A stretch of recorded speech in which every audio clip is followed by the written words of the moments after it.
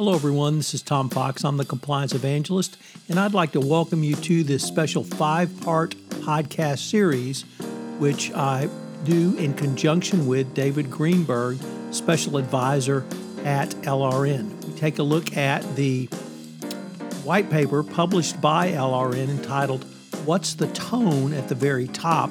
The Role of the Board of Directors in Overseeing Ethics and Compliance." It's clear with each new headline there's a crisis in corporate leadership. You name the scandal. Me Too, retaliation against those who speak out, unrealistic financial targets, and pressure to meet them, toxic workplace cultures. But what about each one of these questions raises the larger question of where was the board? So what's the tone at the board, and what are corporate boards doing? In this special 5-part series, we take a look at why tone at the top is so important, understanding and game planning for your board of directors, why CCOs do not have enough time and enough depth with the board, what are the metrics that a board should be looking at, and how should boards hold senior management accountable, and finally, what's the road ahead? It's a fascinating exploration of a very timely topic. I know you'll enjoy this special 5-part podcast series. This special 5-part podcast series on the role of the board of directors in a best practices compliance program is a special presentation of the Compliance Podcast Network. In episode 5, our concluding episode, we consider the road ahead. Hello, everyone. This is Tom Fox back again with David Greenberg, Special Advisor at LRN, in our 5-part exploration of what's the tone at the very top. Today, in episode 5, our 5th and final episode, we're going to take a look at the road ahead. So, David, first of all, welcome back. Glad to be here. So, David, the LRN report that we've been discussing had some recommendations about steps to be taken. And I was just wondering if you could start off by taking us through those, and then, of course, lay on to it your prior expertise, both in the compliance function and as a current sitting board of director on a public company. Sure. I mean, I'd say the big picture is that many companies need a complete reboot on how to oversee ethics and compliance. It ought to start with an examination of what good looks like, and then how to apply that in each company's circumstances. It ought to answer the following questions. 1, how can we create more urgency and priority in the company for doing the right thing? What can we as a board do on that? 2nd, how do we let the CEO and his or her team know this is a top priority and how we expect to hold them accountable for getting stuff done? And as a side note, we also ought to ask something we often don't ask, which is, what might the compensation committee's role be in sending the right signals? Next, how should we as a board be trained and gather experience and expertise and perspective in our oversight responsibilities? Should we ask the Chief Ethics and Compliance Officer to help us? Should we seek some outside expertise? How do we get our mind and heads around how we ought to operate as a board in this area? And all of that involves, how do we get to a strategic approach to ethics and compliance oversight and our ethics and compliance initiatives in the company? How do we adopt meaningful metrics that will produce results and be important and forward-looking, not backward-looking? Tactically, we need to ask ourselves, what's the right group at the board level to oversee ethics and compliance? Is the traditional default to the audit committee always the right answer? Or is the audit committee so strapped that we need to think about another approach? How do we create a genuine relationship with the Chief Ethics and Compliance Officer and his or her team so that they have the right chops, the right support, and the right resources to get this bigger job done. We need to have more frequent interaction with that team. We need to have executive sessions, even if they're only 30 seconds at each relevant committee or board meeting. We've got to think about how to elevate the stature of the chief compliance officer and the function so that it's respected in the company. We have to do a deeper dive on company culture and the underlying drivers that may produce misconduct.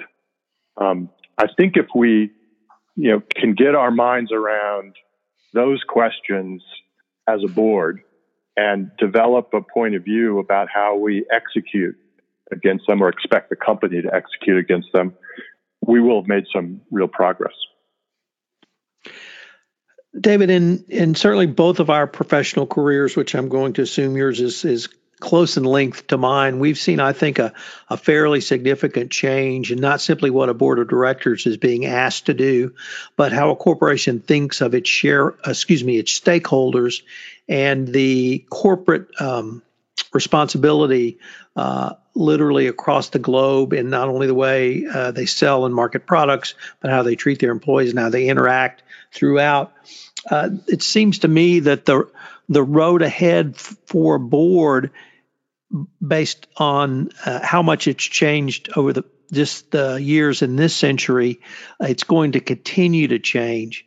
If you do accept that as a premise, how can we help boards to understand, not only to be more nimble and to respond to these changes, but how can the people that report to them give them the information that allows them to fulfill that oversight role?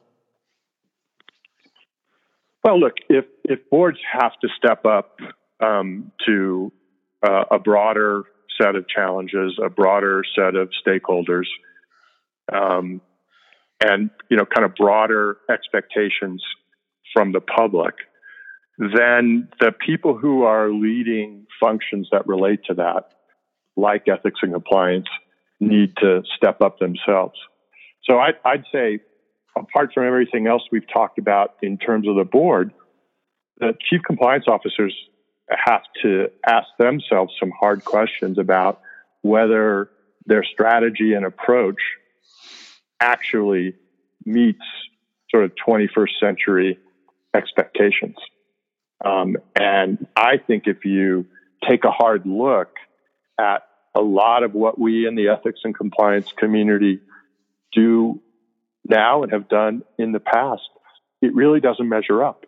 We're not taking on sort of the broader issues of culture and behavior and how you influence it in the right direction, and how you help a company meet these growing expectations.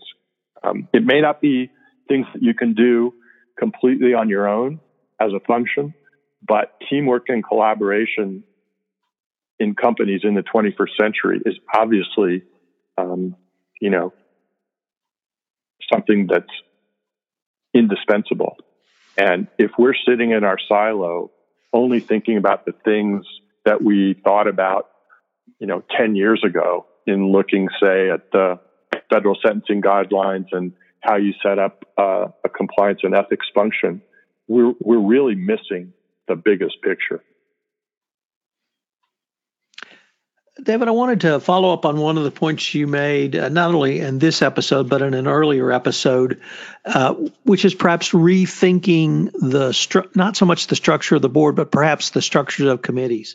And you specifically called out the compensation committee as a committee that actually may have a significant part to play in the board's oversight. But I wondered your thoughts on, I have advocated that a company should have a separate compliance committee separate and apart from audit.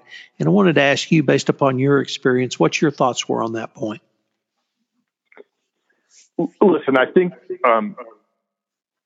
most of the important answers are not purely structural, right? We've had a debate in the compliance community for ages about should chief compliance officers report to general counsel? Should they report to CEOs?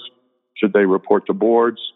And my answer to that and my answer to the question about boards is, how do you help put the objectives of integrity, ethics, and compliance and doing the right thing into the center of the business? Whatever structure in a company allows a proper time, attention, and priority focused depth on ethics and compliance and doing the right thing is the right answer for that company. So I think we shouldn't start from the question of structure per se. We should start from the point of view of what good looks like in terms of boards sending the right signals and the right tone from the top. And in lots of companies, I can see that involving, a shift in committee jurisdiction. I can see it in almost all companies having an impact on the way the compensation committee does its work. I sit through, as a member of audit and corporate governance, I also sit through comp committee meetings, and at the right moment, talk about whether and how to incorporate ethics and compliance and integrity and doing the right thing into the objectives for the company and the accountabilities of the senior officers. And I think, however you can get that perspective on the table and however you can get the right time and energy devoted to this is the right answer for that board. Well, David, unfortunately, we are near the end of our time for this episode. I wanted to thank you so much for taking the time to visit with me over this special 5-part episode, and frankly, can't wait to continue the conversation. Great, Tom. Really enjoyed it. Hello, everyone. This is Tom Fox again. I'd like to thank you for listening to this episode of our special 5-part podcast series on What's the Tone at the Very Top, Boards and Compliance with David Greenberg, Special Advisor at LRN. We're going to link to this report in the show notes, so check it out. It's chock-packed with lots of great information. I hope you will join us again for another episode of this special 5-part podcast series.